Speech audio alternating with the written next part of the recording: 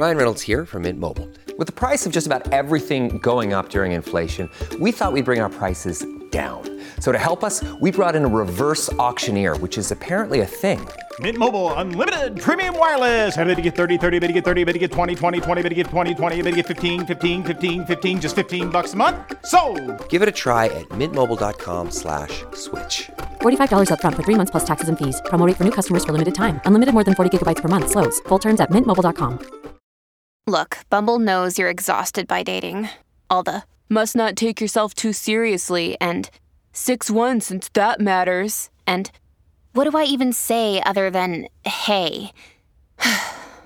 Well, that's why they're introducing an all-new Bumble with exciting features to make compatibility easier, starting the chat better, and dating safer.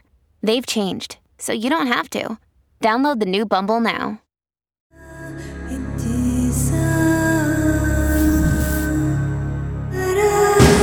This is True Crime Psychology and Personality, where we discuss the pathology behind some of the most horrific crimes and those who committed them from a scientifically informed perspective. I'm Dr. Todd Grande. I have a PhD in counselor education and supervision, and I'm a licensed professional counselor of mental health. Dr. Todd Grande, that's my YouTube channel. Today's question is the case of Gabby Petito an example of missing white woman syndrome? So I'll go through the history of the syndrome, talk about what the research says, and then offer my analysis. After the intense media coverage of the Gabby Petito case, the topic of missing white woman syndrome has come back to the surface. For example, Joy Reid suggested the syndrome explained the intense media coverage.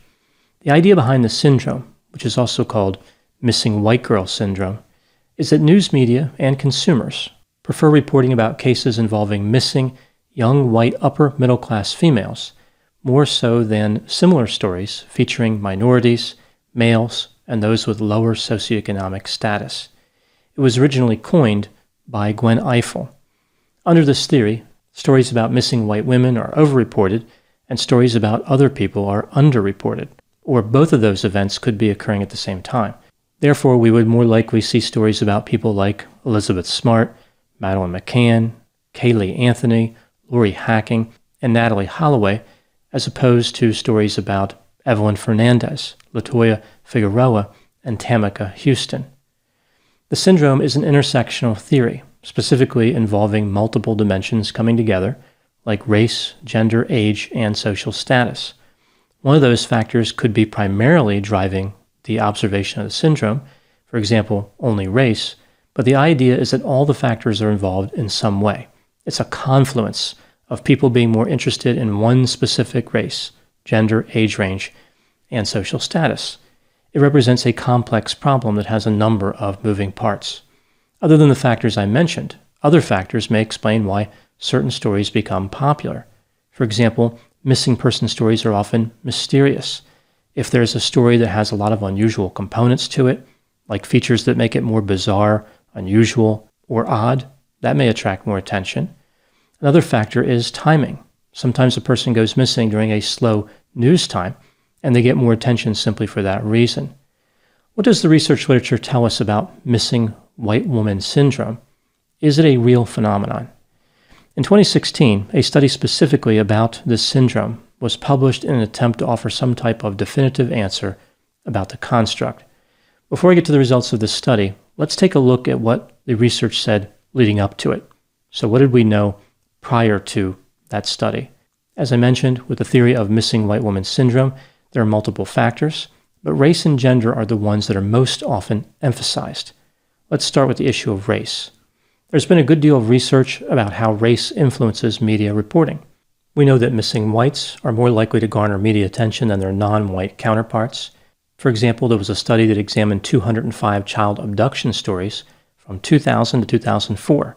The study found that 53% of the missing children were white, yet they were the focus of over 70% of the stories. Now, this, of course, only deals with missing persons. In the larger arena of true crime reporting in general, there is disproportionate reporting. For example, whites are more likely to appear in media coverage as victims than non-whites. Persons of color are more likely than their white counterparts to be portrayed as perpetrators. So when looking at the issue of race, we do see bias in the reporting. Now let's move to the issue of gender. There's not nearly as much research on how gender influences crime reporting by the media as compared to race. For many years, research in the area of criminality has really focused on men. Researchers wanted to know why men committed crimes.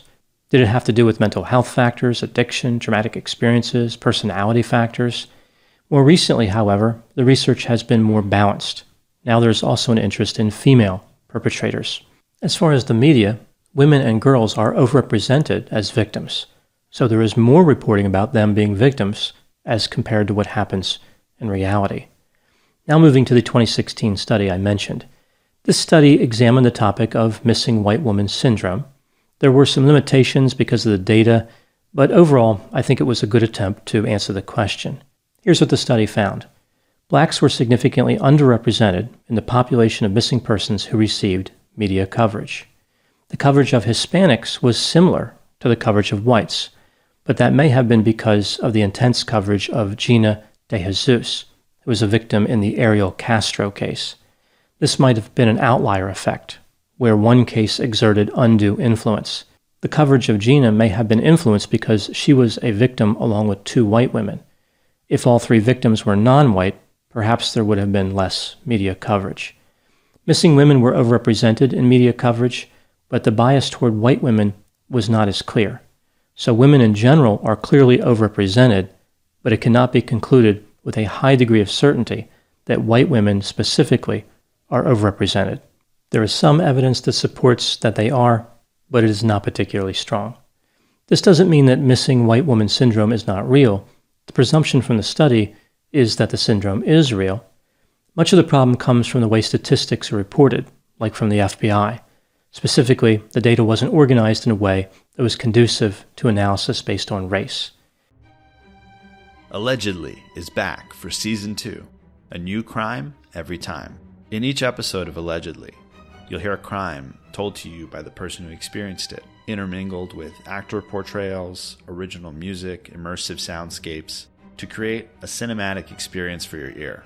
Season 2's stories include a young woman finding salvation in God, only to realize the leader of her church was running a sex cult. A case of a con artist swindling a kindly older man until he couldn't do anything to stop her. A landlord exploiting a mentally disabled man and keeping him a virtual prisoner. An act of bullying spinning a promising young man's life into total chaos. And a luxury boat captain inexplicably detained in a foreign prison with seemingly no hope of ever getting out. New episodes release every other week. Look for Allegedly from Voyage Media anywhere you listen to podcasts. Greetings from Evergreen Podcasts. We're rolling out a listener survey and we want to hear from you. The information in the survey will help us gather statistics and in turn make our shows more appealing to advertisers. I know most people don't like ads, but this is one of the only ways our shows make money and help keep their lights on. We promise it will only take a few minutes, but the impact on our podcasts will be tremendous. As a token of our appreciation, we'll randomly select one lucky participant each month to win an exclusive merchandise package from Evergreen Podcasts. Head to evergreenpodcast.com/listenersurvey to help a show and possibly get some free stuff for doing so. We can't thank you enough for the support. Now back to the show. So, again, it's suspected that the syndrome is real. We just need more studies to find out. I think it is reasonable to presume that it very well exists and that we should take actions to find out why. What could explain missing white woman syndrome? Why does this happen? There are many theories about the cause of this phenomenon. There's probably not one single cause. Rather, there is an effect from many different forces. I will go through the various items that may have a causal effect. Item number 1. The syndrome is a symptom of racial bias, which has existed for a long time. This, of course, doesn't explain why men are excluded, but other items may explain the gender component. Item number 2. The media portrays black women as more responsible for being the victim of a crime as compared to white women. Black women are portrayed as less worthy of rescue. The public starts to believe this, and we know that the public is more attracted to victims who they believe did not contribute to their own victim status. Therefore, the public will be more attracted to stories about white women. Item number 3. A missing white woman fits more with the traditional paradigm of a damsel in distress, the stereotypical princess who is in need of assistance from a prince or white knight. Seeing stories of missing white women taps into people's desire to be a hero. They picture themselves as saving the victim. The theory behind item number 4 is a bit unusual, but I thought I would mention it. This theory says that the syndrome exists in part because white women are competitors against white men in the workplace, and white men want to hear stories about their competition being taken out. This really seems like a stretch, but I guess it could explain some of the phenomenon. Seems unusual to think that men would really be happy about a woman being abducted because they would have less competition at work. Again, I think that's quite a stretch, but who knows? Item number 5, white women and girls may be viewed more easily as universal victims with whom consumers of media products can identify. It may be that a large proportion of the public makes this connection, therefore these stories are more appealing to them. This of course brings up another question. Why is there this tendency to view white women as universal victims? This could be based on the way women are portrayed in the movies and television. It kind of taps into that damsel in distress portrayal I mentioned before. Item number 6, due to influences from the media and other factors, many people don't consider something bad happening to a minority as unusual. They view life as a minority as very dangerous, one that often would involve situations like being a missing person. Therefore, what attracts people to the stories of missing white women is the unusual status. It is out of the ordinary and therefore interesting. When looking at all these potential causes, it becomes clear that the missing white woman syndrome is a complex phenomenon. We really don't know that much about it. There hasn't been a lot of research, but from what little is available, the phenomenon again does appear to be real. The exact impact of the syndrome is not clear. We know that media reports generally do not lead to missing person cases being resolved, so it probably doesn't have any impact in terms of helping the victim. However, missing person stories do produce empathy for a specific victim from the public. These stories shape attitudes and beliefs. Therefore, it is important that there be a representative balance of missing person stories, not just an acceptance of the syndrome as if it is business as usual or unstoppable. Now moving to the next question. What about the Gabby Petito case? Is this part of missing white woman syndrome? One of the aspects that the research on the syndrome misses is that there are many reasons that the media outlets report on a particular story. Sometimes it may be related to racial and gender bias, but other times it's related to other factors. I think other important factors that lead to a missing person story being reported include how interesting it is it unusual, nefarious, suspicious, bizarre, brazen, and peculiar?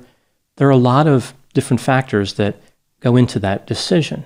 In addition, if the case seems quite active, like there are different updates that can be reported frequently, that increases the chances the media will cover it. The Gabby Petito and Brian Laundrie story is incredibly compelling. You have this couple who perhaps naively takes off on this cross-country trip. They're having relational problems. There's a police encounter. The body camera footage is released. There's an incident in a restaurant that witnesses reported where the couple was arguing. The couple themselves made numerous posts to social media, which helps to create context around the story. People can see what they look like, what they were doing. They can understand the surroundings of the couple. There are simply a lot of images available for the media to report. This makes the story catchier. After Gabby goes missing, Brian Laundrie shows up back at his residence in Florida without Gabby and then disappears himself. Moving back to that question, is the media coverage of the Gabby Petito case an example of missing white woman syndrome? I don't think that it is. The syndrome, of course, could be a factor, but this case stands out as amazingly compelling and suspenseful. There may be a racial and gender component to the reporting, but I think with this particular story, it is simply intriguing because of the circumstances surrounding Gabby's disappearance and then Brian's disappearance. I think people want answers, and those answers do not feel far away. I think one thing that keeps the story popular in the media is the idea that the case could be solved at any moment. People want to know what's going to happen next. This case presents a number of learning opportunities, like about the dangers of controlling relationships. It raises awareness about intimate partner violence, There are a lot of valid lessons from this story. It's an important story with wide-reaching implications. In addition, it's suspected that Brian is, or was, hiding in Carlton Reserve, an area of Florida which is populated by poisonous snakes, panthers, and alligators. Anytime a missing person case involves alligators, it automatically qualifies as newsworthy, or at least it should. That should definitely be a rule. I would argue that you could take just about any situation and add an alligator to it, and that would increase the chance that the media will cover it. This has been True Crime Psychology and Personality from Ars Longa Media. This content is for educational and entertainment purposes only. Ars Longa, Vita Brevis.